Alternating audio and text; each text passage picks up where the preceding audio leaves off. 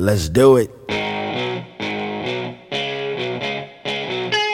now, shining the spotlight on the future of hockey, Major Jr. Hey, Connor McDavid of the Erie Otters. Matt Barzal of Seattle Thunderbirds. I'm Jonathan Yerudo from the St. John Sea Dogs. I'm Braden Holtby for the Saskatoon Blades. This is Gabriel Landeskog. I'm playing for the Kitchener Rangers. Hi, this is Sean Couturier from the Drummondville Voltigeur. Carter Hart of the Everett Silvertips. This is Taylor Hall of the Windsor Spitfires. Nathan McKinnon from the Halifax Mooseheads. NCAA. Hey, it's Jack Eichel. I play at Boston University. It's Alex Turcotte. Hey, it's Cale McCarb. Hey, this is Jack Drury. Hey, it's Kyle Connor. Hi, this is Ian Mitchell of the Denver University Pioneers. It's Morgan Barron from Cornell University. Quinn Hughes from the University of Michigan. Hello, this is Jerry York, the coach at Boston College. The World Juniors. My name is Andres Fishko from Team Russia. Hey, it's Joel Farabee from Team USA. It's Norris Sider from Germany. I'm Philip Broberg of the Team Sweden. It's Ellie Tolvanen. Hey, it's Nikolai Ehlers. It's Matt Sogard. Hi, it's Timo Meyer. Hi, this is Jordan Edwards of Team Canada. The NHL Draft. This is Alexis Lafrenière of the Rimouski Oceanic. Hi, it's Quentin Byfield from Sudbury Wolves.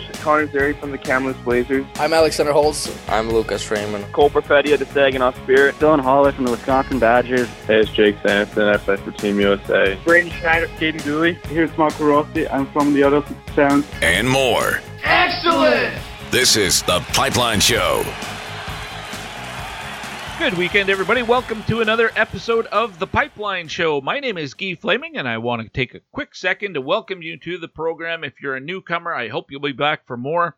If you're a regular and returning listener, then thank you for coming back. And, of course, if you are one of the growing numbers of patrons at patreon.com/The Pipeline Show, nice little community that we have going there where listeners get a chance to have early access to the interviews that you hear on a full episode of the show, get a heads up of who's about to be on the show for that week, and a chance to submit questions for those guests as well. If you're one of those patrons, then thank you very much. Your support means everything at this point. I really, really appreciate it, and I've said it in the past, but if not for the support of the patrons, I don't know that that the Pipeline Show would have survived through the global pandemic. And I mean, all advertising basically stopped, so it was really just the support from patrons that kept it going. I really appreciate it. Thankfully, as things have progressed in some parts of the world and some parts of Canada, and the communities are getting back somewhat closer to normal, some advertising has picked up again. And of course, the Pipeline Show is now powered by Wilhauk Beef Jerky. It is the best beef jerky in Alberta, and I dare say it's the best beef jerky in the world. It's delicious. It's tender. It is so different than the beef jerky you get at your local grocery store. I'm at the risk of overhyping it, but man, if you try it, I haven't had anybody who has tried it who disagrees with what I just said. It's fantastic. It's only available at the two local stores, though, at Spruce Grove or Leduc. But if you're in Western Canada, and maybe you're in Saskatchewan, well, you're not going to drive just here for Wilhauk Beef Jerky, although I wouldn't blame you. You can order it from them, and they'll ship it to you. You can't go down to the local 7-Eleven and get this. You have to get it right from them. So at Spruce Grove, you would call 780-571-1515. You'd ask for Trevor there. And in Leduc, you ask for Trent. His number is 780-986-2537. WilhaukBeefJerky.com is the website, and Wilhauk is spelled Wilhauk. beefjerky.com. Let's get to the question of the day. This one I haven't put up yet on Twitter, but I'm about to. Pretty straightforward with the U18 now complete. Gold medal for Canada, silver for Russia, and a very impressive Swedish victory over Sweden in the bronze medal game, 8-0. Didn't see that coming in that game.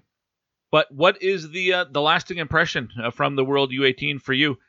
Was it an individual performance? Was it the fact that the underage guys really stood out? I mean, you think of Matvei Michkov for Russia and Connor Bedard and Shane Wright. These are 15 and 16-year-olds who were lighting it up. Pretty impressive. But maybe your lasting impression or the lasting memory you'll have is a rather disappointing finish for the United States. End of a 16-year run where they finished on the podium, and I believe in 10 of those 16 years it was a gold medal. This is a tournament that the United States usually dominates because of the U18 program. You get a group of players who grow and develop and play together for 2 full seasons, and this is their Stanley Cup. This year they were missing a few of those players because of injuries. Obviously a disappointing end result for the United States at the U18 in Texas, so the home team not really benefiting from home ice advantage. You can let me know your thoughts on that question of the day on Twitter at TPS_Gee. Quickly in the WHL, the Eastern Division did wrap up last weekend. Brandon, Winnipeg, Saskatoon, the top 3 teams. We talked about that before. In the WHL Central Division, that has now also come to a conclusion. Lethbridge, the only team that played the full 24 games. Red Deer, Medicine Hat, and Edmonton all with 23. Calgary only was able to play 21 games of the schedule. The Oil Kings ended with 41 points, a record of 20-2. Medicine Hat was next. They had 29 points with 14 victories. Calgary finished third, even though they played the fewest amount of games, but a 10-8-3 record, just over 500. Lethbridge is next, and Red Deer struggled. Just 4 victories in their 23 games played. The scoring champ in the division, that'd be Jake Neighbors of the Edmonton Oil Kings, who had 33 points, and he only played 19 of Edmonton's 23 games. Really impressive season for Oil Kings goaltender Sebastian Cossa. Started 19 games, won 17 of them, had a record of 17-1-0-1, ended it with a 157 goals against average and a 941 save percentage, 4 shutouts, including a 3-0 win in the final game down in Medicine Hat. So we're down to just the U.S. division and the BC division, and those are both wrapping up here fairly soon, as well as teams in the BC division have played up to 19 games through this weekend. That'll get even closer to being finished. And the U.S. division, 20-21 games for most teams. Tri-Cities only got into 16 because they had to stop for a while. Really, one team in each division has jumped out to show that they're the best. Everett is the top team in the U.S. division, and Kamloops, no real surprise there for me at least. They are the top team in the BC division. In the USHL, the conference finals get underway this weekend. Muskegon will take on Chicago. That's in the Eastern Conference. And in the West, it will be Fargo against Sioux City. And I would suggest that it's the Sioux City Musketeers and the Chicago Steel who would be the favorites in those series, but you can challenge me on that if you wish. Meanwhile, in the Quebec Major Junior Hockey League, the playoffs continue, and that's been an adventure to try to follow. Thankfully, I have a guest on this week that will be our tour guide. But what they're calling the quarterfinals is now underway. Val-d'Or with a 1-0 lead over Rimouski. That after a 6-2 final. The other series sees Charlottetown against Acadie Bathurst. Chicoutimi will play Quebec. And the BB Armada going up against Victoriaville. All my guests join me courtesy the Troubled Monk Hotline. Troubled Monk, based out of Red Deer. You can, in normal times, stop by the tap room and enjoy a pint right on location. Get some tasty food as well. But if you are not right in Red Deer, but you happen to live between Calgary and St. Albert, including Edmonton and Sherwood Park, all the towns along Highway 2 in between, like Red Deer and Airdrie up to Olds, Carstairs probably in that mix. North of Red Deer, you've got Lacombe and Ponoka and Leduc. Troubled Monk has a list of places that they will deliver to. It's right on their website. And you can get same-day home delivery for free if when you place your order at troubledmonk.com/shop, make sure you put in promo code PIPELINE. Just a single word, PIPELINE. And that'll get you free delivery for your delicious craft beverages. And I say beverages because it's not just beer. They've got spirits. You can get the Adequate Vodka Soda Lemon Lime. It's fantastic. I know it's become a favorite. You can also get the Troubled Tea. It's original hard iced tea. The Epitaph Gin. It's gin and soda. They've got a peach liqueur and a Saskatoon berry liqueur. And a variety of sodas as well, from root beer, ginger ale, orange soda, Saskatoon berry soda. Every once in a while, they get raspberry. Oh, and when they get the raspberry, man, it doesn't stay available very long because it is fantastic. TroubledMonk.com, it is the sponsor of the hotline here on the Pipeline Show, and the guests that you will hear from this week, courtesy the Troubled Monk hotline, We'll start with a foray into the Quebec Major Junior Hockey League playoff situation. Mike Sanderson, longtime broadcaster out of the Q. He's going to be our guest and our guide through the wilderness. From there, we'll have a 2021 draft spotlight with a player from the Q, probably, in my opinion, the top-ranked player for the 2021 draft. His name is Zachary L'Heureux. He plays for the Halifax Mooseheads, so we'll get to know him. And a person we've gotten to know over the years here on the Pipeline Show was the broadcaster of the Regina Pats. His name is Phil Andrews. Well, with the Subway Hub wrapping up here recently and the Regina Pats season coming to an end, so does the career for Phil Andrews as the broadcaster for the team. So a final appearance from Phil the Thrill here this week on the Pipeline Show. And we will end it with another 2021 draft spotlight. Shai Buium, he's a defenseman with the Sioux City Muskteers. That team starting their USHL Conference Finals series this weekend.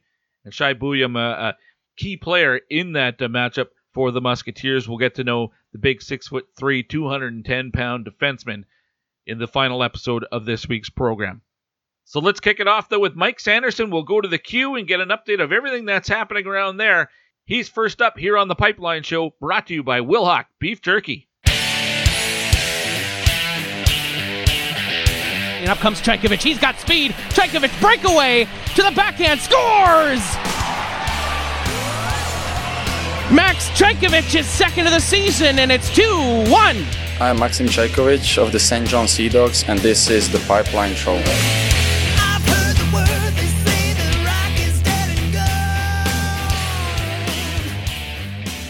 There's a lot of people with disabilities that can't just go out and find a job. So we set out to create a business to fill those needs, one stick at a time.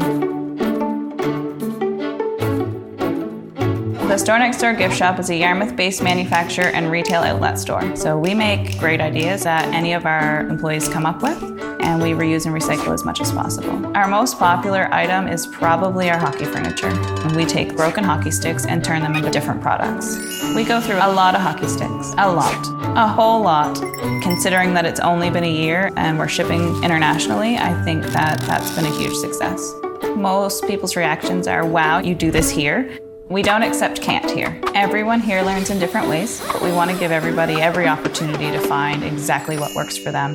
There's nothing better than when a customer buys something and then one of our employees say, I made that. They have meaningful lives and build things they can be proud of and get a paycheck for it. I'm Amy Acker, and we change lives one job at a time. You're listening to The Pipeline Show with Guy Flaming. All right, thumbs up. Let's do this. Leroy Jenkins! Hey, we're back on the Pipeline Show, and we're going to head to the East Coast and try to get a handle on what is happening in the Quebec Major Junior Hockey League, because the playoffs are underway. But it is it's a unique season this year in the Q, as it is in most leagues around the world when it comes to hockey. But the playoff format in the Q right now, you might need a compass and a tour guide, and that's why I called on my friend Mike Sanderson, who is play-by-play guy, one of them with the St. John Sea Dogs. Mike, welcome back to the program. How are you? Always my pleasure. Things are great here in the Maritimes for the most part. I mean, all you can ask for, right? The Q has been a really interesting year, to say the least, but the only league with playoffs going on in the Canadian Hockey League right now. So things are interesting. It certainly keeps you on your toes. How challenging has this season been in the Q? Let's recap. It started back in October, pretty much around a little later than normal, but pretty much at the start of the year. And then what lasted about a month and a half, had to shut down, started up again, and then the playoff format. And some teams didn't even get to partake. I know the plan was that all 18 teams would be in the playoffs this year, and that didn't happen. So this has been a very bizarre season. Give me your take on what the last, 8 months have been like. Yeah, for sure. I mean, there aren't too many seasons in any league where you take a break of almost 120 days. So at least 100 days for sure, from mid-November through to, moving up into January and February. I know some teams, they pick back up in January. The teams here in New Brunswick didn't start again until March. So you talk about an off season's worth of time off in the middle of the season, then have to pick it back up again. And, to turn the switch back on when it had been off for so long can certainly make it very tough. Most teams were able to hit somewhere around close to 30 games, some of them upwards of 40. Teams in terms of the most games played, Halifax hit 43. That's the most that any Q team was able to hit, and they chose not to partake in the playoffs. The team with the lowest number of games played was Victoriaville at 26. 3 teams didn't hit 30. The Wildcats just hit 31 in terms of teams that went in the Maritime Division anyway, and just a weird year. It's so tough to evaluate where the year is when you've got teams that didn't play each other, when you've got teams that can only travel in certain distances, when you're unsure if the games next week are going to happen just because, what could happen in COVID-19 or, health risks or whatever. It's a really tough year to prepare. It was a really tough year to look ahead in any way, shape, or form, just because you would never know what would be so far ahead, and it'd be tough to plan that far ahead. But for the Q, it's amazing that they've gotten this far, as far as they've gotten in this climate, in this situation, and they've made some contingency plans to make sure they can finish the playoffs. And I think at this rate they should be able to. But it's unreal the amount of challenges that came up this year, and for the Q to be able to get to this far and still be playing hockey is remarkable enough in itself. You mentioned that Halifax played the most games, 43, and chose not to participate in the playoffs. Now we know the Women's World Championship was supposed to be in Nova Scotia and was canceled, and it sounded from the outside looking in, the other end of the country, sounded like that was because the government said that wasn't going to work out. So was it the government that also prevented Halifax and Cape Breton from playing, or was it their choice?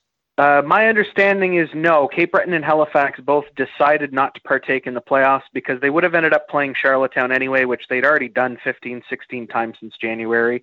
And Charlottetown basically beat up on them consistently from the 2021 turn of the calendar on. So for Halifax and Cape Breton, competition in terms of dates, in terms of their availability of their building, just medically, and the way that Halifax and Nova Scotia is looking now in terms of COVID-19, it turns out it was the right choice because Halifax is not in great shape right now. But that came out quite close to the end of the season, that Halifax and Cape Breton basically decided that from this point, there really isn't much of a point in continuing and, playing Charlottetown again, a team that you'd already played for 3 and 4 months at a time consistently, just decided to pack it in and go for next year. So the Nova Scotia government did have a lot to say about the IIHF event that was postponed. That was supposed to be in Halifax and Truro, but the Mooseheads and the Eagles made that decision. At least that's what's been public in terms of their participation in the playoffs. All right. Through the regular season, Charlottetown was the team that finished in first place with an .875 winning percentage. Val-d'Or was next with .861. Points-wise, they had 70 and 62 points, and then after that, a huge drop to everybody else. But it's a year where not everybody played everybody, and certainly the Maritime teams, I believe, correct me if I'm wrong, only played each other all year, so that's 6 clubs, right?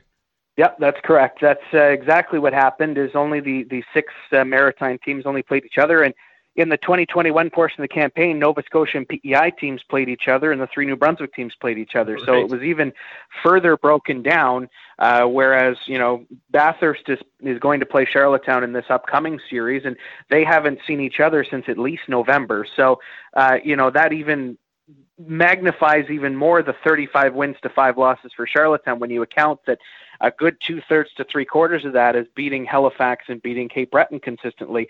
Halifax came in with a decent team. Cape Breton is kind of in year 0 of a rebuild, so it's not really a surprise that that's the way it kind of crumbled for them. But Charlottetown's a very good team, but I think those numbers are inflated a bit. I was going to ask, so is this a very big fish in a very small pond? But when you look at all the teams in the league, and I know you didn't personally get a chance to see all the teams because the teams in the province of Quebec didn't come to the Maritimes, do you get a sense? I mean, you've seen this league for a number of years.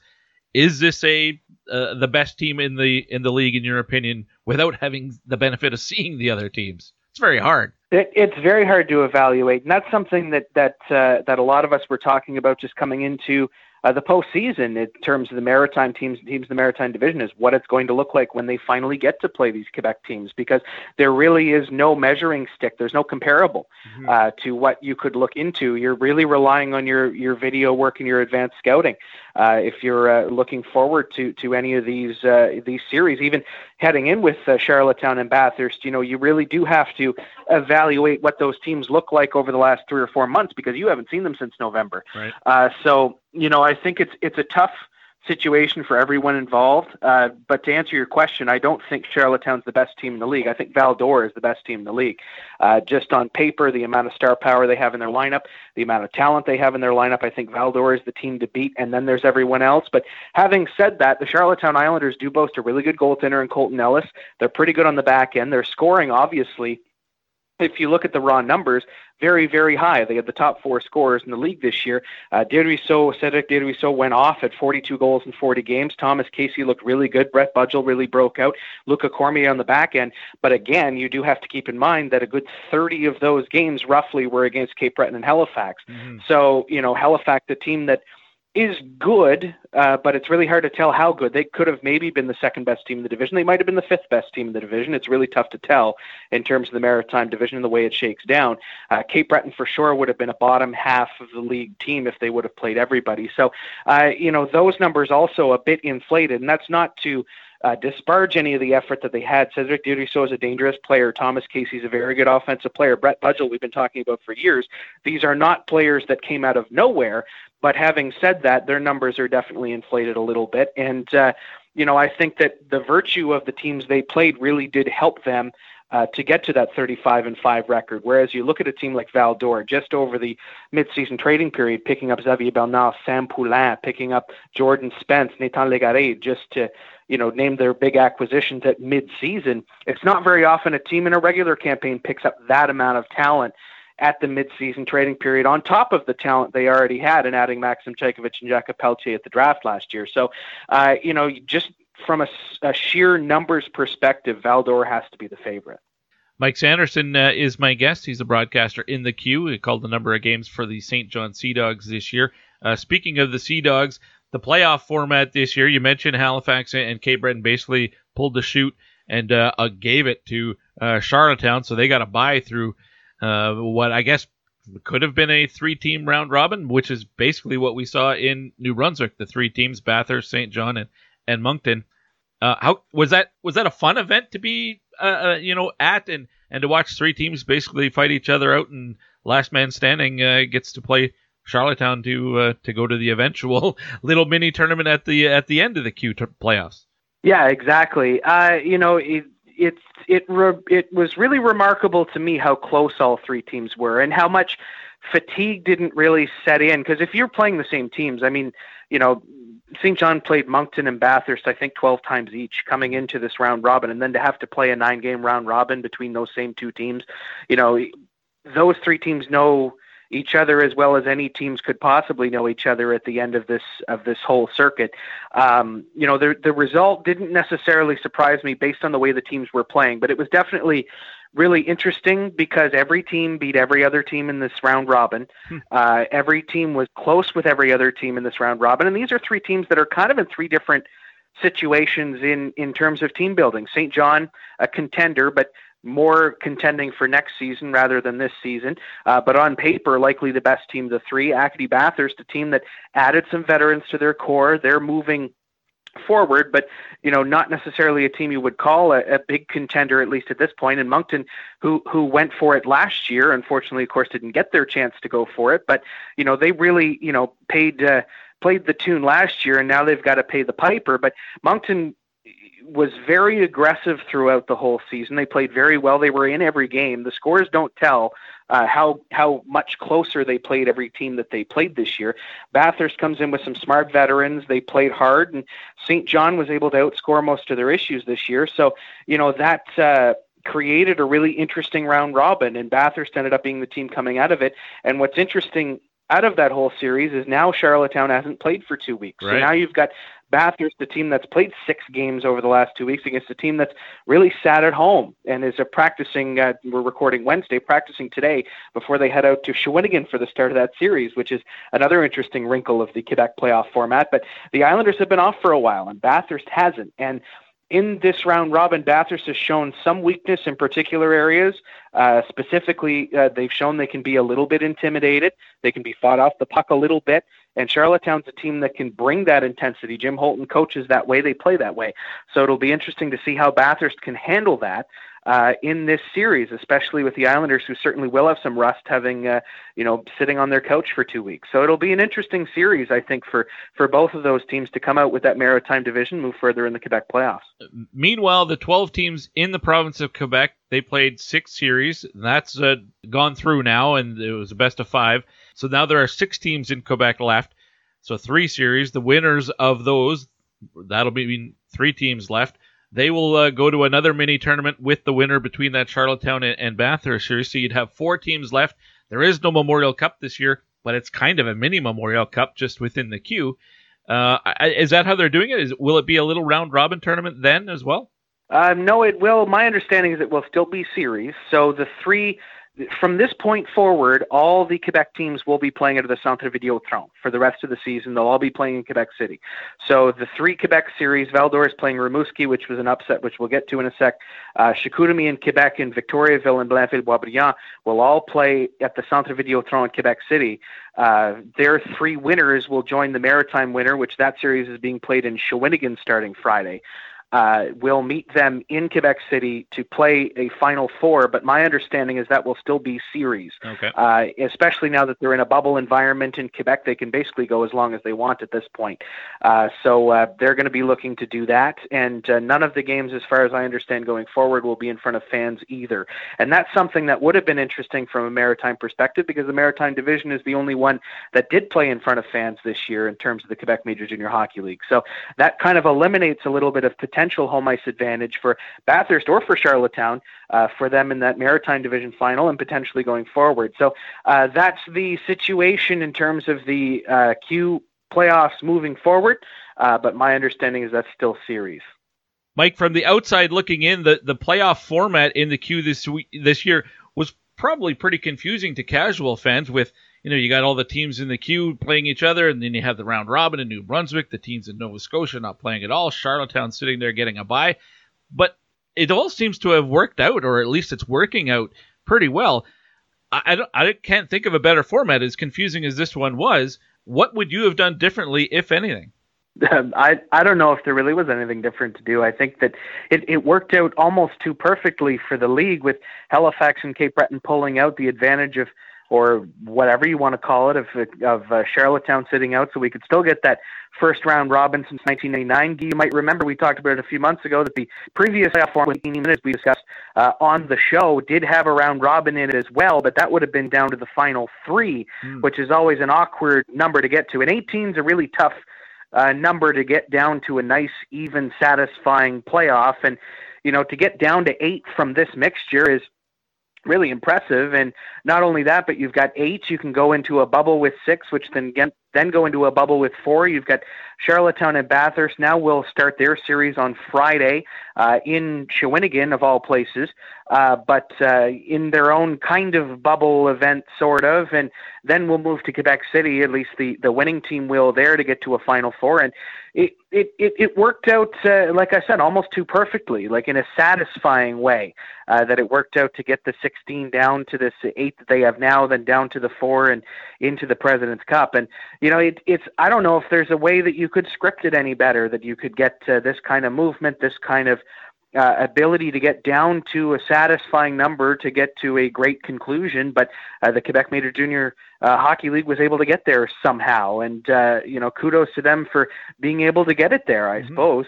Yeah, for sure. I think the fact that they were able to play as many games as they did this year, kudos to the league. They shut down when they had to, and were able to play in front of fans in some venues. So, yeah, there's, I think, more positives to take away from this series, or this season rather, than negatives. And I'm just looking, hopefully, gosh, hopefully next season we're back to normal. Knock on wood that happens. Before I let you go, Mike, I know you've done some scouting in the past. The draft eligible players for this year out of the Q, is there immediately one guy that comes to mind? I think at the start of the year, the real competition might have been between Zachary L'Heureux and Zach Buium from Rimouski and Moncton.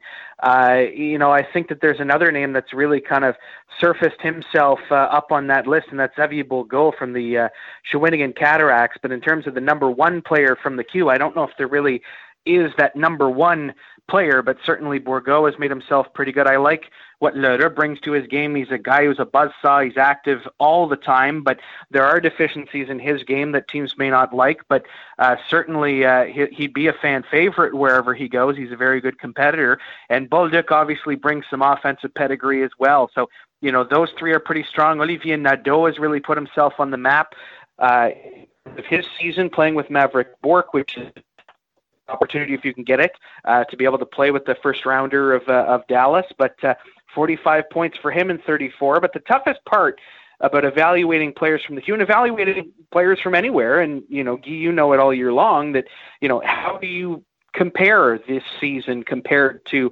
previous years coming into the draft, where every team would have that that bulk of video scouting you can go to, that bulk of live view you can go to, and maritime teams did get a decent amount of viewings in terms of the scouts in Quebec. I mean, if you were able to get into the building somehow, you might have been able to see some of it. But the challenge in the Q is the challenge everywhere. And, the tough part is how do you evaluate these games against only particular teams, right? So we were talking about it earlier in the segment about the Islanders, the Charlottetown Islanders, where how do you evaluate their ability to play as a team when they only played 2 teams in 4 months? And the same with Moncton and St. John and Bathurst. How do you evaluate, what their team is like and what their players necessarily can hit in terms of talent, in terms of their potential when they only play 2 other teams? It's a really, really tough year to evaluate players, and that's not a new thing. I mean, the OHL didn't play. The WHL was able to get some games together, but with no playoff. I mean, it's a tough year for everybody. So, for the Q, I think that the fact that players were able to showcase themselves at least a little bit is a help for them. I know in talking about the Q draft, and of course this is even in NHL context a couple of years away, but in terms of the Q draft, a lot of the players that are highly touted for the Q in that very key year of that 14, 15, 16-year-old age season is maritime focused, because that league played. The Quebec League did not play at the midget level this year, the under 18 level this year. So, in terms of evaluation, I think that necessarily when we talk about how tough this year is to evaluate, the tough year might be in a couple of years' time, having players that missed that very key development year for a lot of those situations, the under 18 level, the under 15 level. I think that's where the effects really are going to come in going forward. But, in terms of players from the Q, I think that the list that was there at the start of the year and the list that's there now is mostly the same, probably more of the same than it would be in previous years, just because players didn't necessarily get an opportunity to play themselves up or play themselves down. Another player to look out for is Joshua Roy. We talked about him earlier this year as well. Yep. Him getting traded to Sherbrooke, getting a bit of a bigger role in Sherbrooke, I think will help him. It depends on what scouts and teams feel like about his trade at mid-season. His team was knocked out of the playoffs pretty handily by the Chicoutimi Saguenayans, but either way, there's a lot of good draft eligible talent in the Q. It just depends on how you evaluate them compared to OHL prospects that didn't play at all and WHL prospects that would have played only a little bit in terms of the Canadian Hockey League. I do think that upcoming potential event soon before the NHL draft in terms of a bubble competition that has been talked about by many pundits, potentially in a hub city, potentially Edmonton, to have some top prospects playing together for a few games to at least get them on the ice, I think will help quite a bit in terms of evaluating where players are, because these are some players that haven't played in a calendar year. Yeah. Not very many. Some of them got loaned out, but there are some players that certainly are on NHL radars that haven't played in a long time, and I think that that would be the biggest concern. Quick thoughts on guys like Riley Kidney, who's leading the playoffs in scoring, had 38 points in 33 games. You saw him with Bathurst. Cole Huckins, his teammate, another point-per-game player, really big center. I don't hear anything about those guys at this end of the country. why not? Why don't we hear more about those guys? Robert Orr, another one in Halifax. Obviously, the name Bobby Orr, you're going to hear that every time Willie Palov is tweeting about these things that Bobby Orr is doing on the ice. It feels weird, sounds weird, but what do guys like that what have they shown you? I think let's talk about the two Bathurst players first. Even with Bathurst having won the Memorial Cup a couple of years ago, their profile in terms of media markets, in terms of their exposure is a little bit less than some other teams. I think that having the smallest market in the CHL, that does have an effect, and that's not a detriment to these two players. Riley Kidney is an excellent offensive contributor. He's a pretty good playmaker. Cole Huckins, the thing I like most about his game is that he's got a really good edge to it. He's already got the size. Once he fills out, he's going to be a pro player for sure, and really good offensive talent. But with Cole Huckins, he's a guy who's not afraid to get to the net in any scenario, and he doesn't back down from anybody. Riley Kidney does a great job in using his teammates. He does a great job at surveying the scene, at finding teammates in the right spot, and that's going to be very useful going forward. I think that Huckins projects a little bit higher than Kidney does at this moment, just because Huckins can project to be a few different players at the professional level. If he's not scoring, he can do some other things, whereas Riley Kidney's in a position where smart player, pretty good on the back check, but his size at this moment doesn't help him as much as Huckins does. In terms of Bobby Orr or Robert Orr in Halifax, 15 goals obviously is a really good number, especially for a rookie at the Q level. That'd be third on the team. You look at, we talked about Zachary L'Heureux already. Not enough people are talking about Elliot Desnoyers, who's probably going to sign an ATO here with his Philly organization this year to get some AHL reps. Was practicing this week down in Allentown, and not enough people are talking about Elliot Desnoyers and the talent that he brings to the table. The Halifax Mooseheads, someone I've been high on for years, and putting Robert Orr in that lineup, he knows where to be, and that's a really good advantage as a scorer, as he's someone who knows where to put himself. He's got a good nose for the net, and scouts really like to see that. Obviously, the name is what it is, and you don't name yourself, or you're not named Robert Orr without that obviously being known in a hockey context.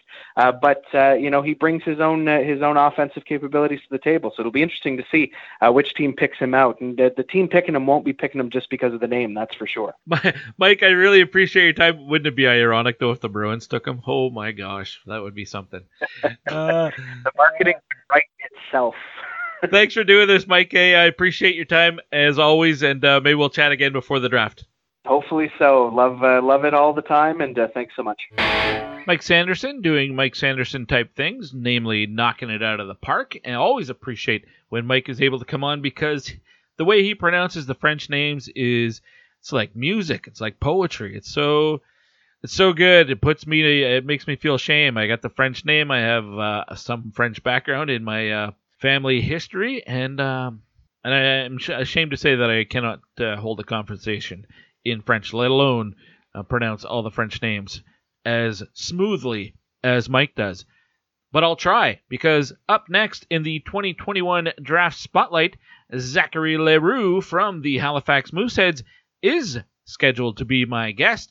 We'll talk to him about this past season, how weird it was for him, and also, the Mooseheads not playing. Why isn't he down in Texas? Well, I asked, he answered.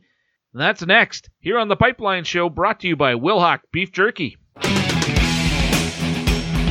And Raymond stays with him. Lafreniere pokes it ahead, still has it. Rolling puck, Lafreniere works in, shoots, scores! What a goal by Alexis Lafreniere! A superstar in the making! This is Alexis Lafreniere of the Rimouski Oceanic, and you're listening to The Pipeline Show.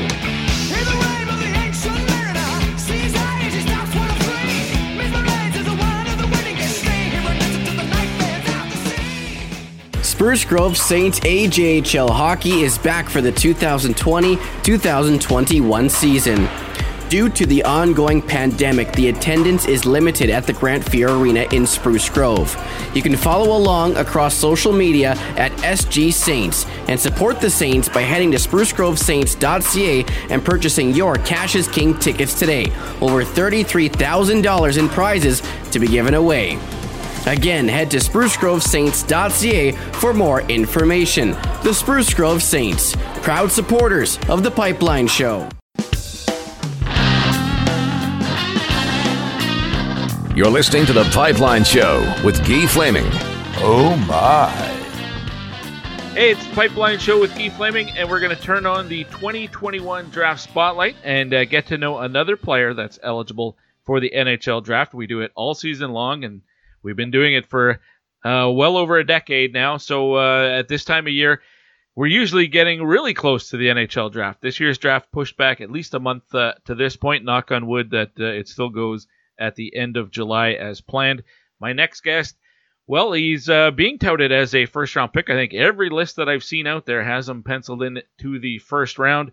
Unfortunately, his team, the Halifax Mooseheads, did not participate in the Quebec Major Junior Hockey League playoffs, and I'll find out why he's not at the U18s right now in Texas, as Zachary L'Heureux from the Halifax Mooseheads is my guest. Zach, welcome to the program. How are you? Good, yourself? I'm fine. I'm pleased to get a chance to talk with you. I'll be honest, I didn't know if you would be available because I thought if the Mooseheads weren't playing, you'd be down in Texas. What's the situation there?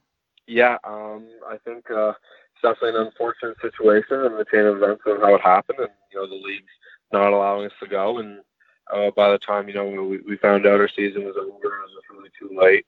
The team was already mentioned, was already involved, so we couldn't get a release and be ready in time for the tournament. That's got to be frustrating because, the team itself is not playing. Even if this was a normal year and the Mooseheads were not in the playoffs or still alive, you'd be eligible to go. So unfortunate for sure. And I imagine I'm sorry to pick a sore spot there to start things off. Sorry about that. Let's talk about this season that was, though. And, man, what a weird year it must have been with the way it started in the Q and then the big pause and then getting back to it, but only playing the Maritime teams all season long. Tell me about this season. What was it like for you?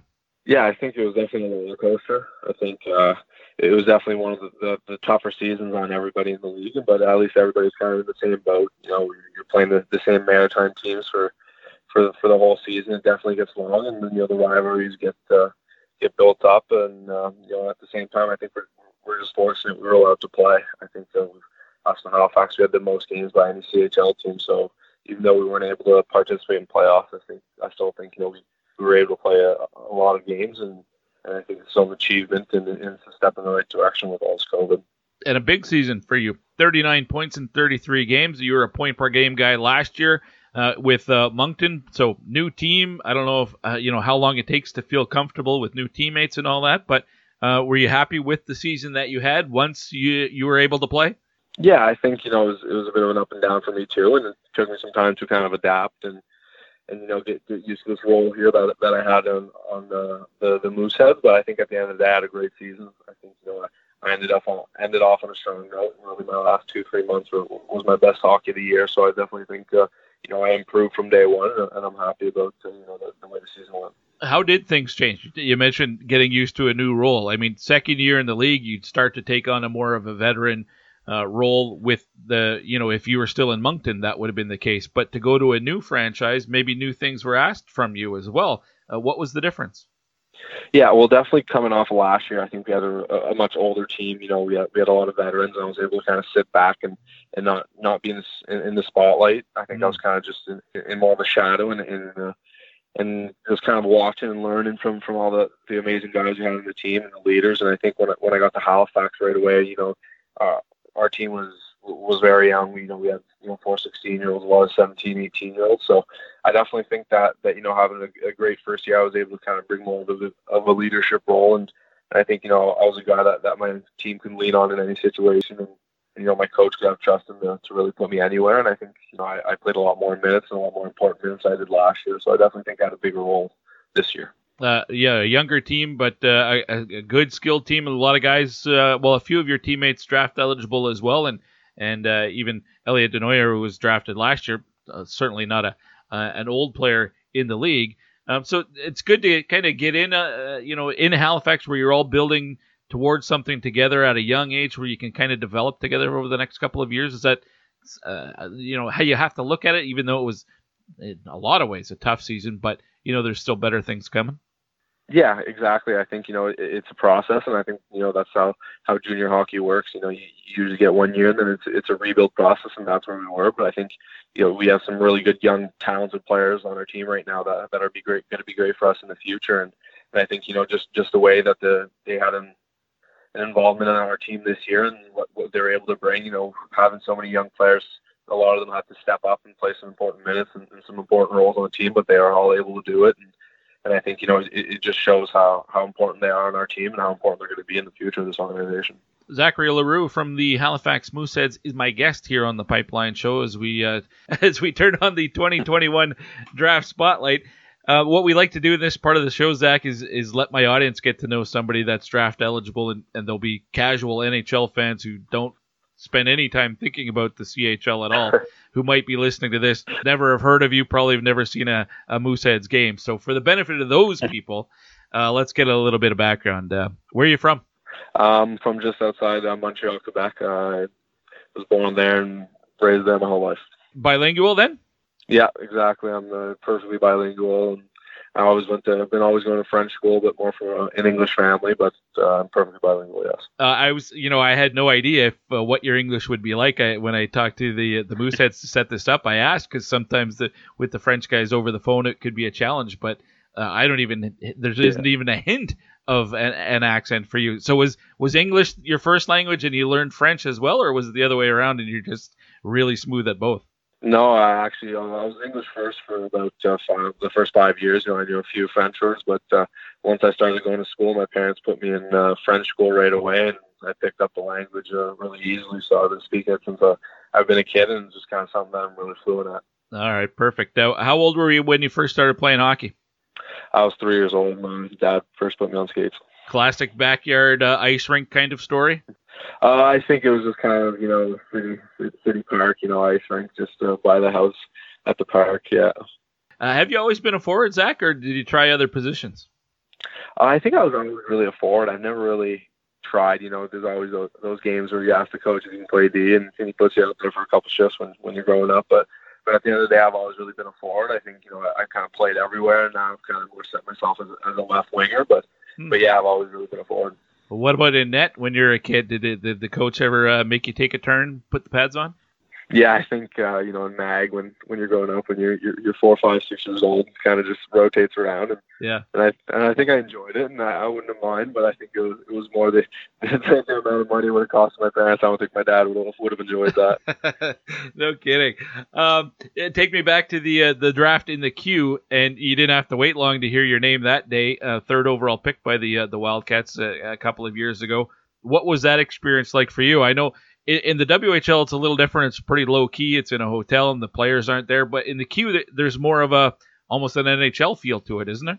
Yeah, it's exactly that. We're at the Videotron Center in Quebec, which is basically an NHL rink. So, there's 5, 6, 7,000 people there. I couldn't tell you exactly, but it was definitely cool to hear your name walk up and that experience and the way that the Q does it. I think it's a lot better than the other leagues, and it's one thing that they can pat themselves on the back for, because it's definitely memories for life for you and every guy in that building that hears their name getting called. So it's definitely cool, and it's an honor.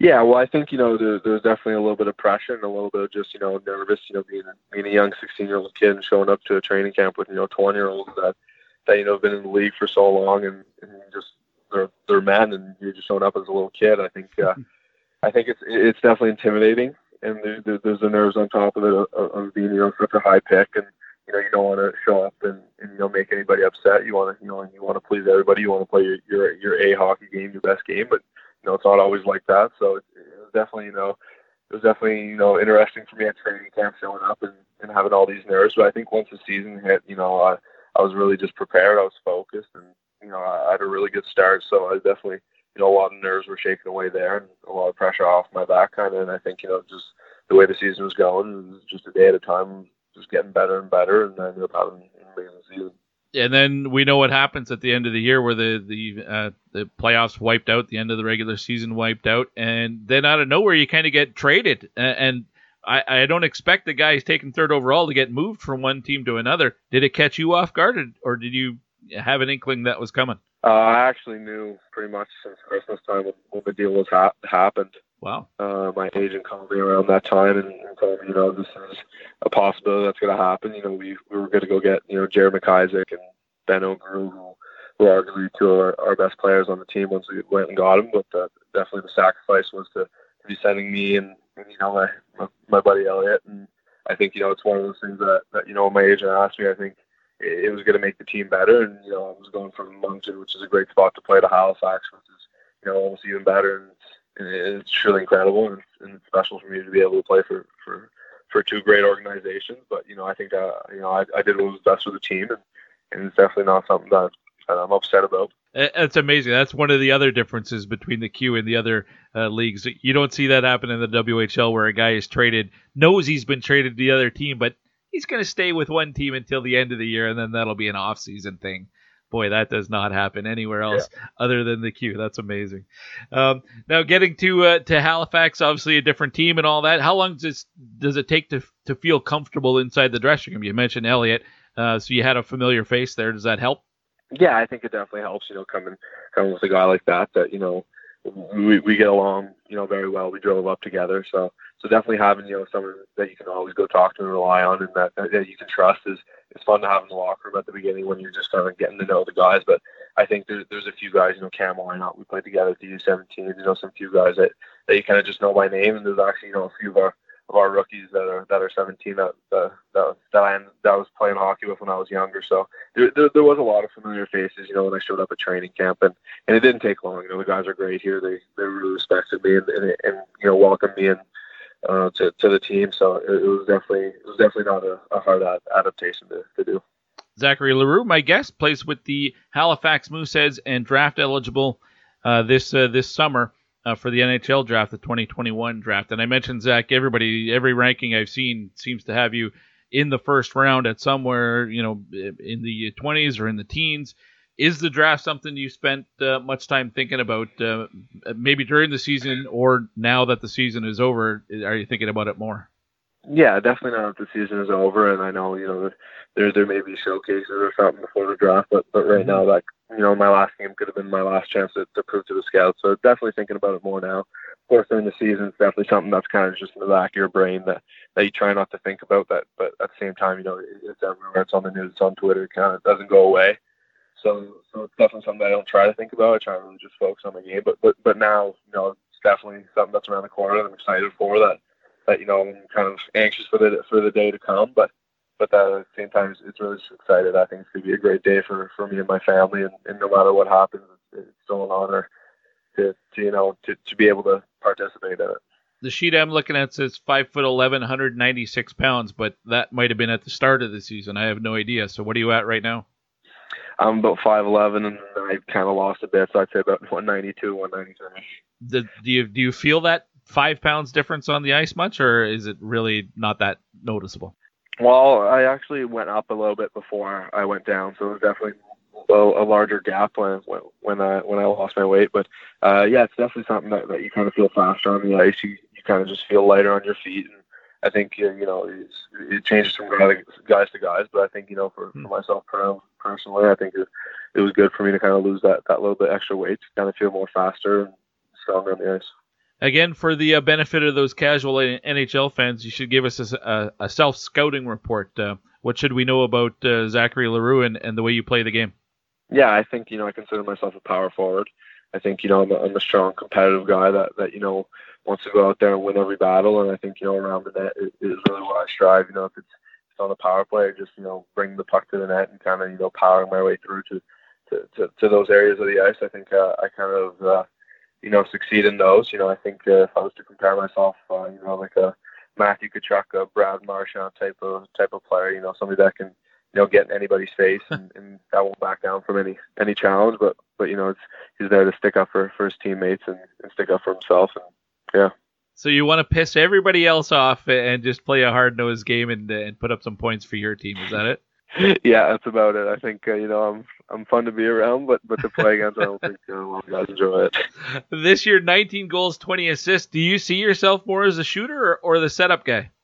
I think I'm a bit of both. I think I have a good shot, and I maybe don't use it enough, and I try to use a bit more finesse and skill. But at the end of the day, I think I see the play well. I have good hockey sense and vision, and I can be a good passer. Like I can know when the time to rip one. So I think I can put up goals and I can put up assists too. So I think it's kind of a dual threat. I won't say there's one that I'm more than the other.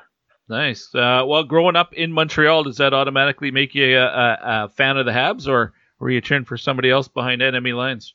I mean, definitely growing up near Montreal, that's really the talk around town. It's we're the blood and it's in everybody around there. So I definitely grew up a Montreal fan. Nice, awesome. Well, whatever happens to the draft, it should be a fun day, and I'm sure you won't have to wait long again, like you didn't have to for the draft in the Q. Zach, I really appreciate your time, man. Best of luck. Thank you. Thank you for having me. Zachary L'Heureux in the 2021 draft spotlight from the Halifax Mooseheads. And, man, I really like the way he described himself as a player. I've always been a sucker for those guys who are hard to play against. They get in your face. They don't take crap from anybody. They're going to stir the pot themselves, but they help their team on the scoreboard. They don't just take penalties, and they don't just agitate. They are the guys who can also provide the offense. He's the second leading scorer on his team this year. Those are the type of guys I always think, if I could have a team, if I was running a team, those are the guys I think I would try to win with, would be the guys that are really hard to play against. They agitate, they get under your skin, but they can play the game too.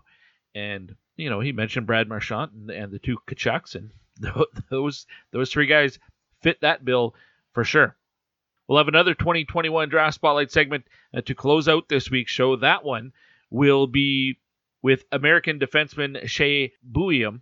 But coming up next is the classic voice of the Regina Pats, Phil the Thrill Andrews, and what might be, probably is going to be his final appearance here on the Pipeline Show as he hangs up his microphone. But we'll get his recap of the Subway Hub next here on the Pipeline Show, brought to you by Wilhauk Beef Jerky.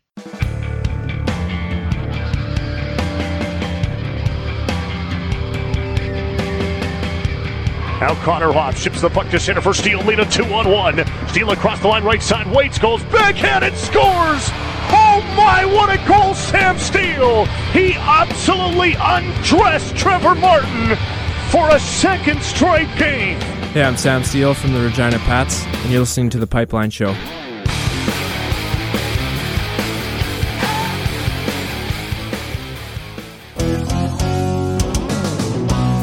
The Troubled Monk Brew of the Week. Hey, it's one of my personal favorites, but tell the people about it. The Vacation Mexican Lager. When the chores are done, the lawn is mowed, or the sidewalk shoveled. This Mexican lager is perfect for floating on fresh powder or floating down the river. Vacation Lager is a little getaway every day. Player comparable, Sidney Crosby can do it all and is always in the conversation of the very best. Troubled Monk, visit the tap room in Red Deer or get free same-day home delivery in Alberta by placing an order at troubledmonk.com. Troubled Monk, craft beverages worth sharing.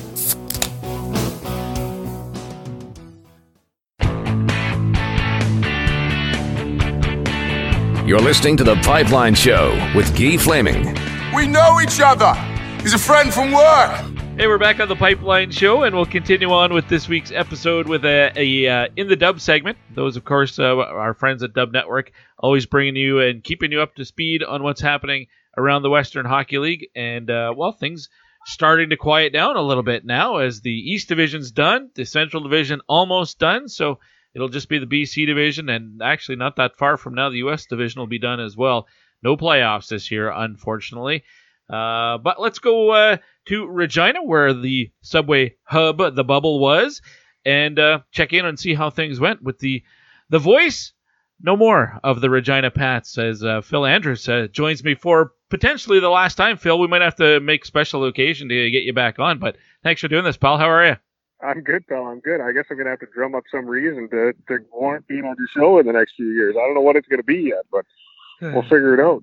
Was this kind of bittersweet for you to get back there for this the bubble hockey in Regina and finish off the career behind the mic? Yeah, I'd say the last game was bittersweet. I was talking with somebody and they pointed out to me that, most guys don't get the opportunity to know that they're doing their last game. Right. It just kind of ends and it's out of your control. And so I got that opportunity, which I'm very grateful for. It all just kind of worked out. I was done in the off season, and then, for things to kind of come together, being, that all games were in Regina, and it was just, 6 weeks. I was willing to commit to that. They asked if I'd come back for this last little 24 games, and I got to do that, which was really cool to be able to do and kind of say goodbye to it, and get a chance to see Bedard in person for a little bit. So yeah, it was a good 6 weeks for sure. All right, well, we'll look back at the career in a second, but maybe let's talk about the Pats and all the hockey that you saw inside the what was it, the Subway Hub? Were we calling it a hub or a pod or a bubble, or what were we calling it? Subway Hub. Yeah, I think Hub is the right one. Yeah, the East Division Subway Hub. You got it. All right. And as you mentioned, Connor Bedard makes his WHL debut, and that's I was having a conversation with somebody earlier today, and it's not often you can say things live up to the hype, but I think he does. Yeah, I think he might have even outlived it, man. Like, I don't... Like, those 15 games, like, he was must-see TV. Like, yeah, he was the best player on the ice, and he's 15 years old. Like, I've never seen anything like it. I mean, to average almost 2 points a game as a 15-year-old. I mean, you and I mean, you've seen some incredible young kids come through Edmonton and throughout the league. But to be that big impact at that age, I mean, it doesn't happen. I mean, talking even to opposing coaches in the hub, and James Patrick said it to me the last game. It's like he's the best 15-year-old he's ever seen in his life. I mean, it was just so special because, there is hype, like you said, but then, you don't know what to expect because he's so young, and how's he going to adjust? And, he comes out, scores 2 goals his first game, and, was leading the league in scoring when he left for the Under-18 World Championship. So, I mean, you couldn't have even written it better for him, I don't think, to start his career. And there was some personal tragedy involved at the end there, too, right? His grandfather, who he was really close with, passes away, and he comes out and scores, 1 or 2 goals the next game? Yeah, both, including the overtime winner and a 2-1 win over the Wheat Kings. Yeah.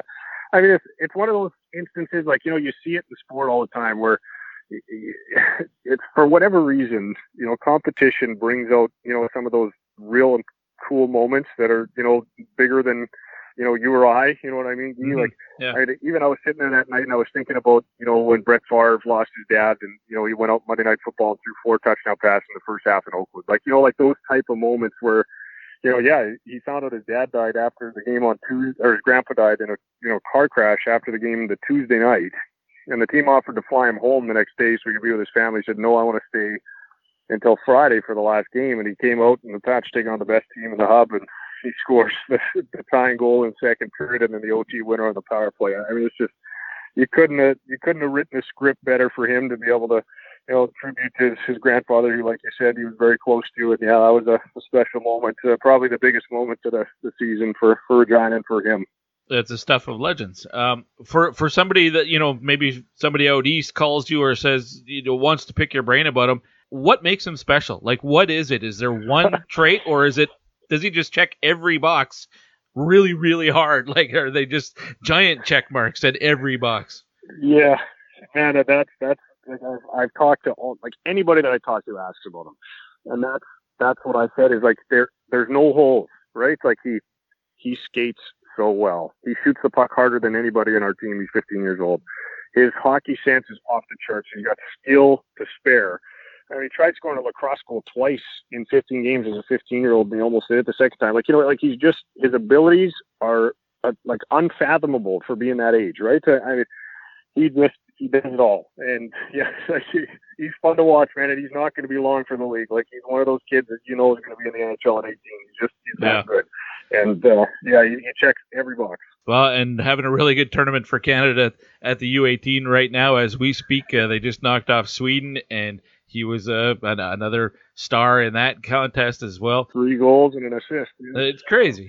The rest of the Pats, I mean, you look at the final standings, and it doesn't look all that impressive. But what do you take away from what you saw from Regina during the hub? I would say they took a step. With Bedard, they were about a 500 team, and, you compare that to the last 2 years since the Memorial Cup, when they, barely reached the 20-win plateau last year and fell short of 20 wins with 19 the year before, and, had weren't even close to even pushing for a playoff spot in the second half of the year. So, yeah, I think with Bedard and then the step that, Riker Evans took on the back end as a 19-year-old had a heck of a season, and, Logan Nyhoff as a 19-year-old had a really good year too, and Carson Denemy fit in real well with Bedard, but he's graduated now. So I think that there was some other guys that complemented Connor coming, a year later that are taking that step as you see with guys as they get older in the league. And, I think there's, a real future with a lot of the young kids aside from Bedard. A real good goaltender with Matthew Keeper as a 16-year-old played very well. So there's light at the end of the tunnel, I would say, through this rebuild. And I think they're a team that can challenge for a playoff spot next year. And hopefully we're talking about, a full season in the playoff come the fall. So they're on the right track, I would say. I mean, they're not by any means weren't challenging Brandon, Winnipeg, or Saskatoon for, that top spot in the division, but, we're right in the thick of it with the other four teams that were here, and Prince Albert, Moose Jaw, and Swift are those four clubs with Regina. We're kind of in a battle there for that fourth spot. So they took a step, I would say, and are on the right path. All right, you pointed out that Brandon was the best team in the hub, but it was close. I mean, those top three teams, Brandon, Winnipeg, Saskatoon, really tight. They look like they were all, if this was a normal season, they were all contending for first place in the division and home ice well into the playoffs. What did you see from those three teams? Like, what's going to stand out from you from your time in the hub or watching those games, calling those games from those three clubs? Well, for Brandon, it's depth. I mean, they had their big guys in Ridley Gregg and Braden Schneider on the back end, but I mean, they could throw almost four lines at you, and they were dynamite. I mean, they got some great young kids, and we know that, the prowess they've had in some trades, the Kaspick and Clegg trades that allowed them to pick, three times in the first round in 2019, twice last year, and they get another 3 picks coming this year. Like, they're a club that is built to be good for, the foreseeable future. They're not going to have a lull, I don't think. I mean, they got some really good young talent on their squad, especially up front. And so they're an exciting team going forward because, yes, their old guys led the way, but they also had some real good young pieces that showed that they're going to be great players in the league. So for me, the depth was the big thing for Brandon. For Winnipeg, it was Peyton Krebs. What a season he had. I mean, he didn't have a point in the first game of the year. He had points in all 23 games to finish the season. I finished the year with 43 points in 24 games. I mean, he was special and very fun to watch. And with Connor McLennan up front, they were a dangerous team, and they played well. They got goaltending from a couple of young guys. They had kind of a three-way goal there with Stanchowski, Hauser, and Alexander. They all played well, and, they got a back end, even though they lost their top two guys in Carson Lambos and Nolan Orzik that played very well. So they're a really good club in Winnipeg, and they had a good season. There's no doubt about that. They'll miss Krebs next year, though, when he turns pro.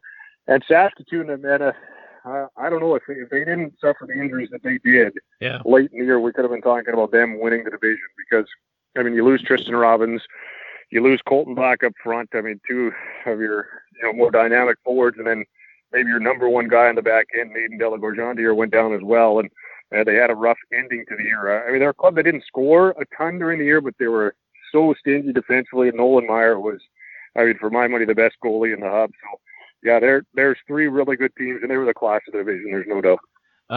You mentioned Connor McLennan. Great to see that he was healthy the entire year. Here's a guy who battled injury so much.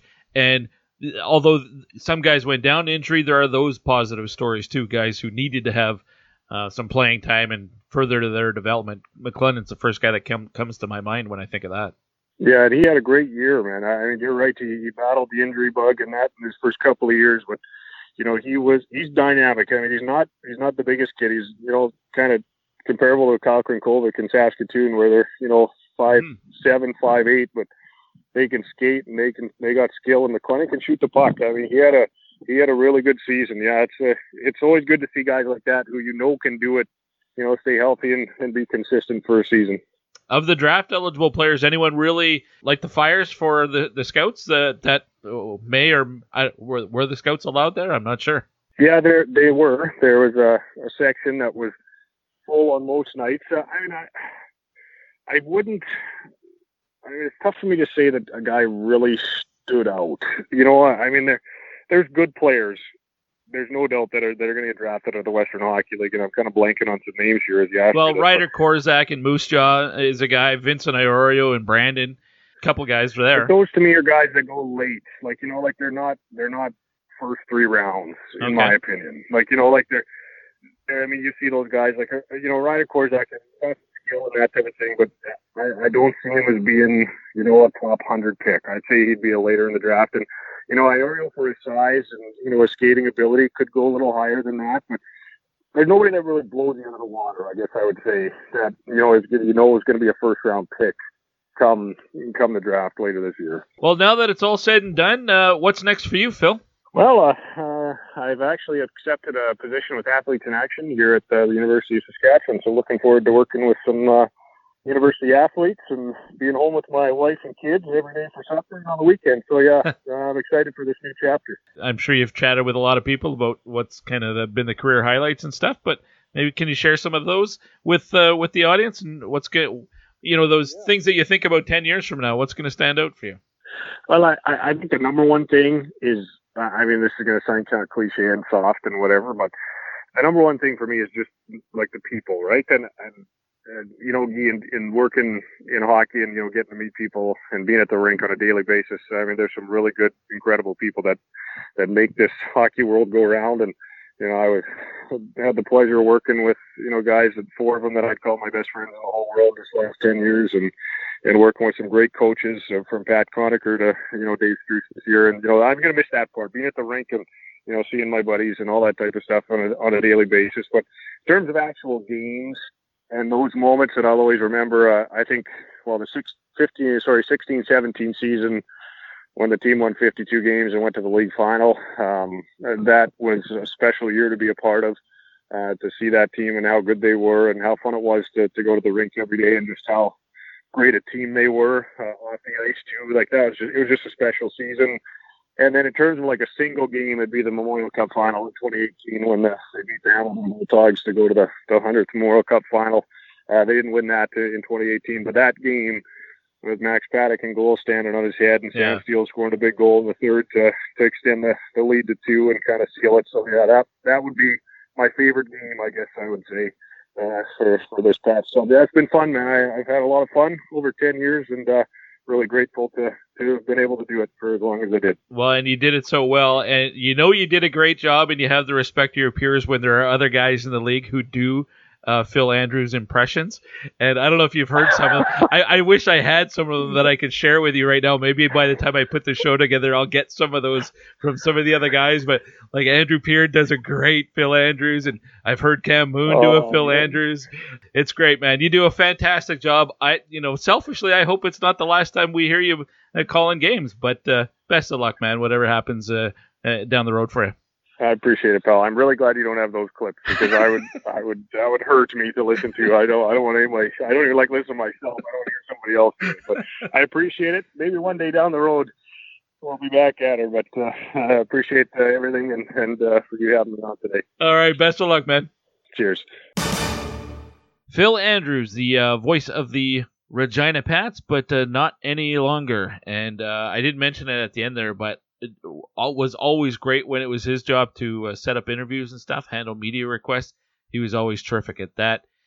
And just a great guy to have on the show, great guy to talk to at the rink, and a fantastic broadcaster as well. It's a loss for the Western Hockey League, that's for sure. But, you know, it provides opportunity for another new broadcaster to come in and take his place. I don't envy that guy. Big shoes to fill in Regina behind the mic. That was once occupied by Phil Andrews. I don't have any of the impressions, but maybe one day. Next time I have Andrew Peard on the show, maybe I'll ask him to give me his best Phil Andrews call. All right, one more segment to go. We'll get back to the Troubled Monk hotline, and we'll end it with a 2021 draft spotlight. And my guest will be defenseman Shai Buium, who plays for the Sioux City Muskteers. They are off to the semifinal in the USHL playoffs, getting set to play this weekend. We'll talk to him about the season, the playoffs, the draft, and more next here on the Pipeline Show. Heading out to this break, take one more listen. This is Phil Andrews in action behind the mic with the Regina Pats. Left wing side, Sergei Zborowski to the offensive zone. Pass right side. Henry has shot and he scores. Oh, what a goal. 21 seconds into the second, and the Pats lead 3-0. Hey, this is Nick Henry from the Regina Pats, and this is the Pipeline Show.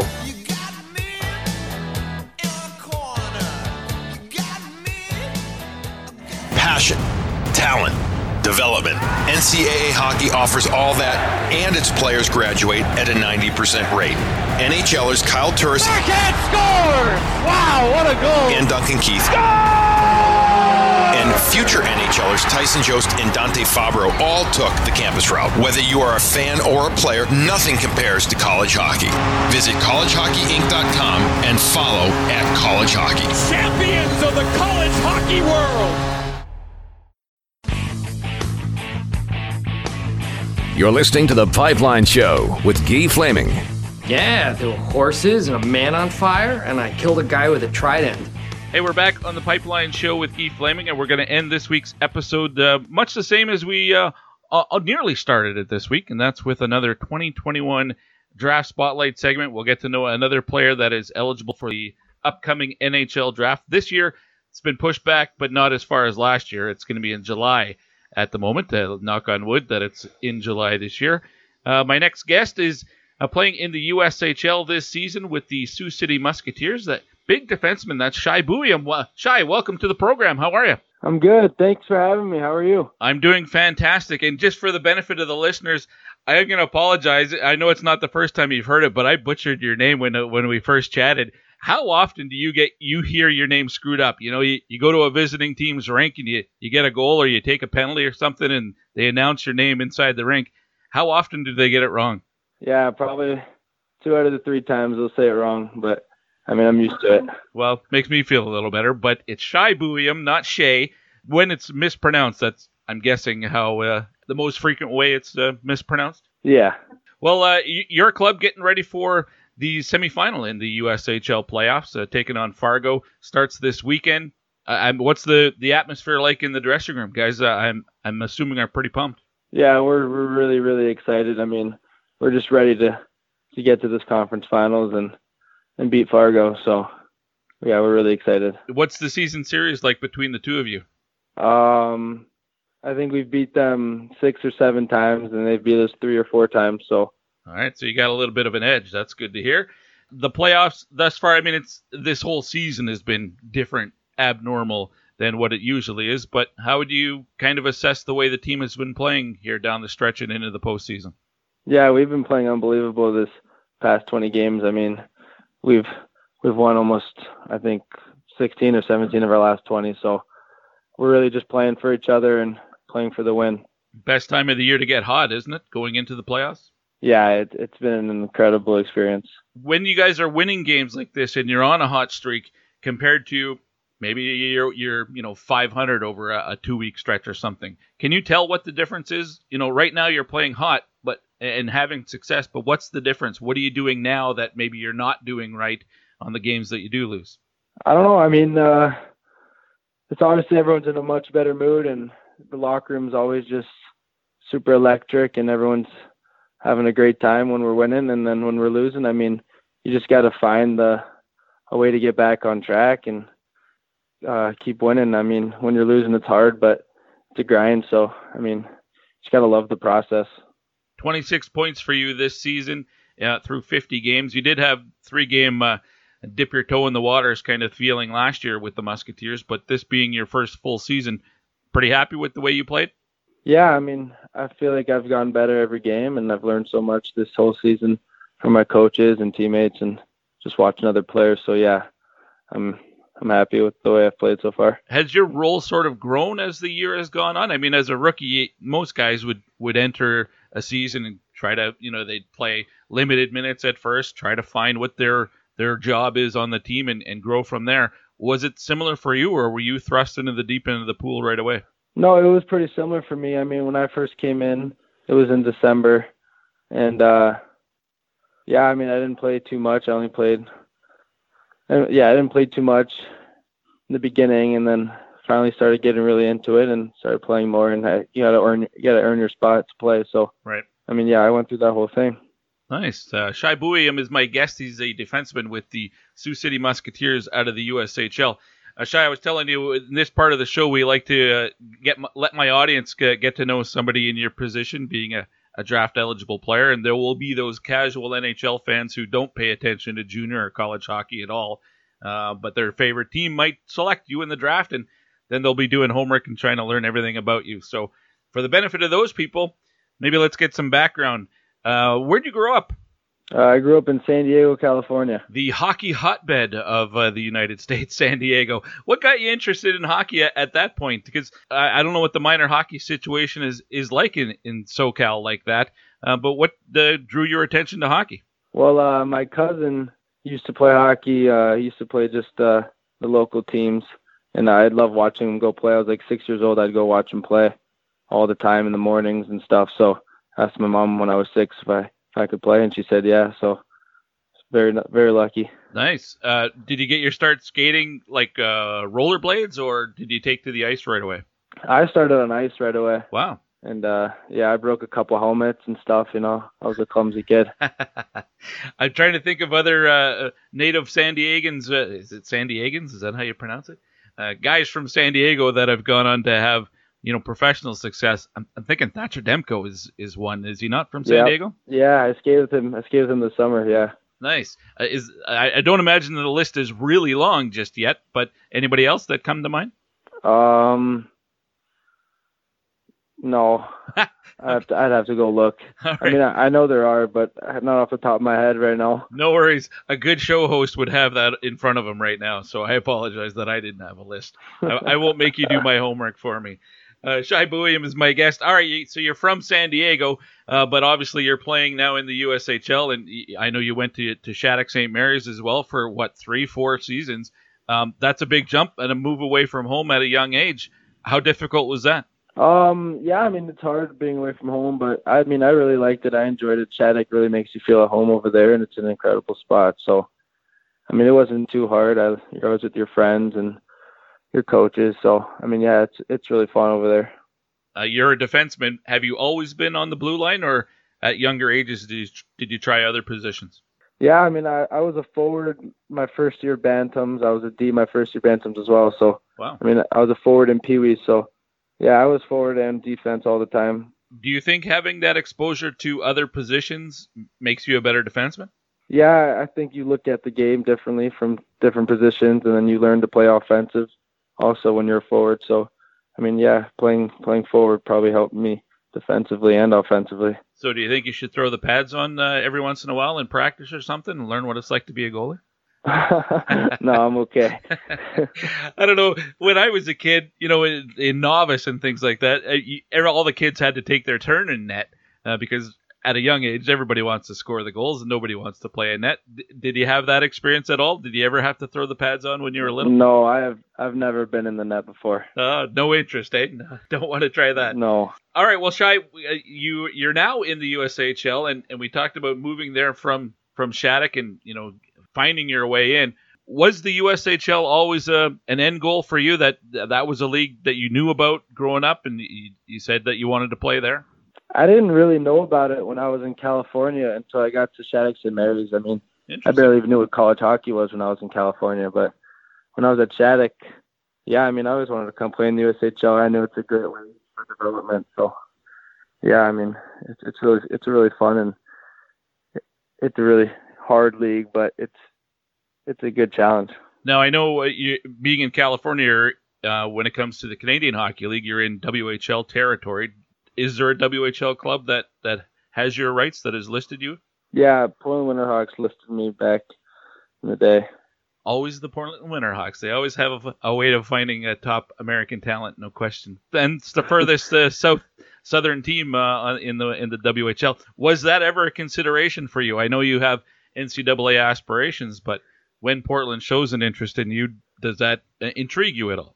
Yeah, I mean, it's super intriguing. I went over there for the camp once or twice, but yeah, I mean, it was super cool. I mean, great coaching staff and everything. So yeah, it was definitely an option, but I just feel college hockey's best for me. All right, and that college would be the University of Denver, and it's been a defenseman factory over the years. So obviously a place that is able to develop defensemen for the next level. I'm guessing that was part of the attraction for that particular program, was just their experience with blue liners. Yeah, I mean, that, and also just like unreal coaching staff and weight room, and just a great place to develop and get an education. I mean, it's kind of like Shattuck St. Mary's, a little smaller in size, but it's really cool, and I'm super excited to go in.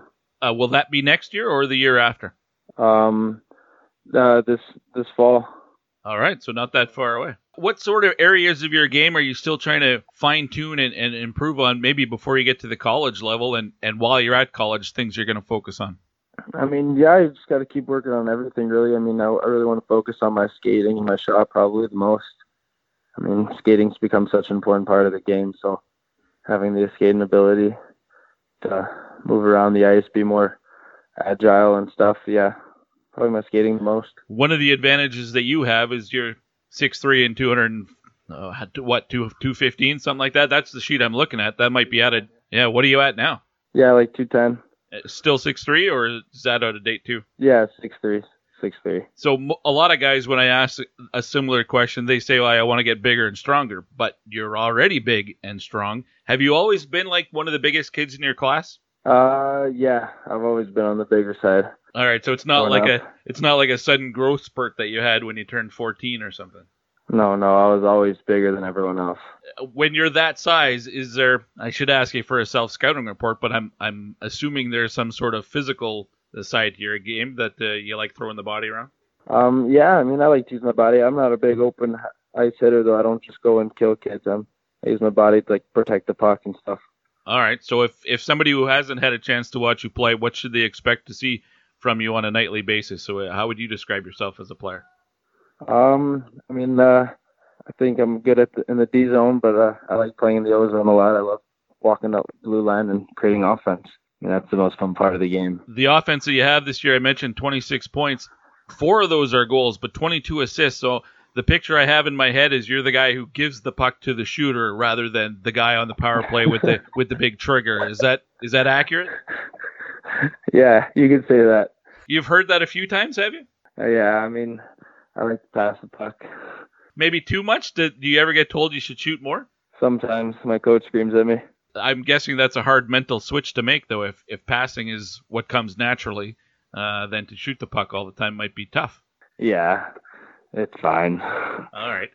Shai, what's when you think about the NHL draft, and I don't know how much during the course of the season you think about it. Most guys tell me they try not to, but there are players who tell me that they're always checking to see the various rankings out there and see who has them ranked high and who doesn't, and they use that as motivation. What about for you? Yeah, no, I don't really like to think about it too much. I kind of just like to go out there and play and just play my game, and whatever happens, happens. Well, this season, obviously a big one with the draft come up in July. Is it almost like, some guys tell me it's like running a marathon. You see that finish line, but it seems like it takes forever for it to come. Does it feel like that to you in some way, that the draft is still, it's getting closer, but it's still, a few months away? Yeah, I mean, it seems like time flew by, but at the same time, it's so far away. So, yeah, I mean, I see what they're saying, and I kind of agree with that. All right. Did you have a favorite team growing up? SoCal? Does that mean, I don't know, is it the Kings or the Sharks or Anaheim? I was a Kings fan. Any particular player in the organization that you've had a chance to watch that you admire the way he plays? I always watch Drew Doughty play hockey. Of course, yeah. He's so fun to watch. Hard to be say that's a guy that I think I can be like, but nice to have aspirations that high. Is there somebody that, in the NHL now that you think, well, I could probably play a role like that guy does? Or is it Doughty? I don't really feel like I play like anyone. I like to just watch the best players. Like Cale Makar, he's my favorite player to watch. Wow. So I watch him and Victor Hedman and Drew Doughty and all those guys, and I kind of just see what I can do from their game and put it into mine. Well, Shai, listen, I appreciate your time today. I enjoyed the conversation a lot. Wish you the best of luck, and maybe while you're with the Pioneers, we'll have a chat again. Yeah, thank you so much for having me.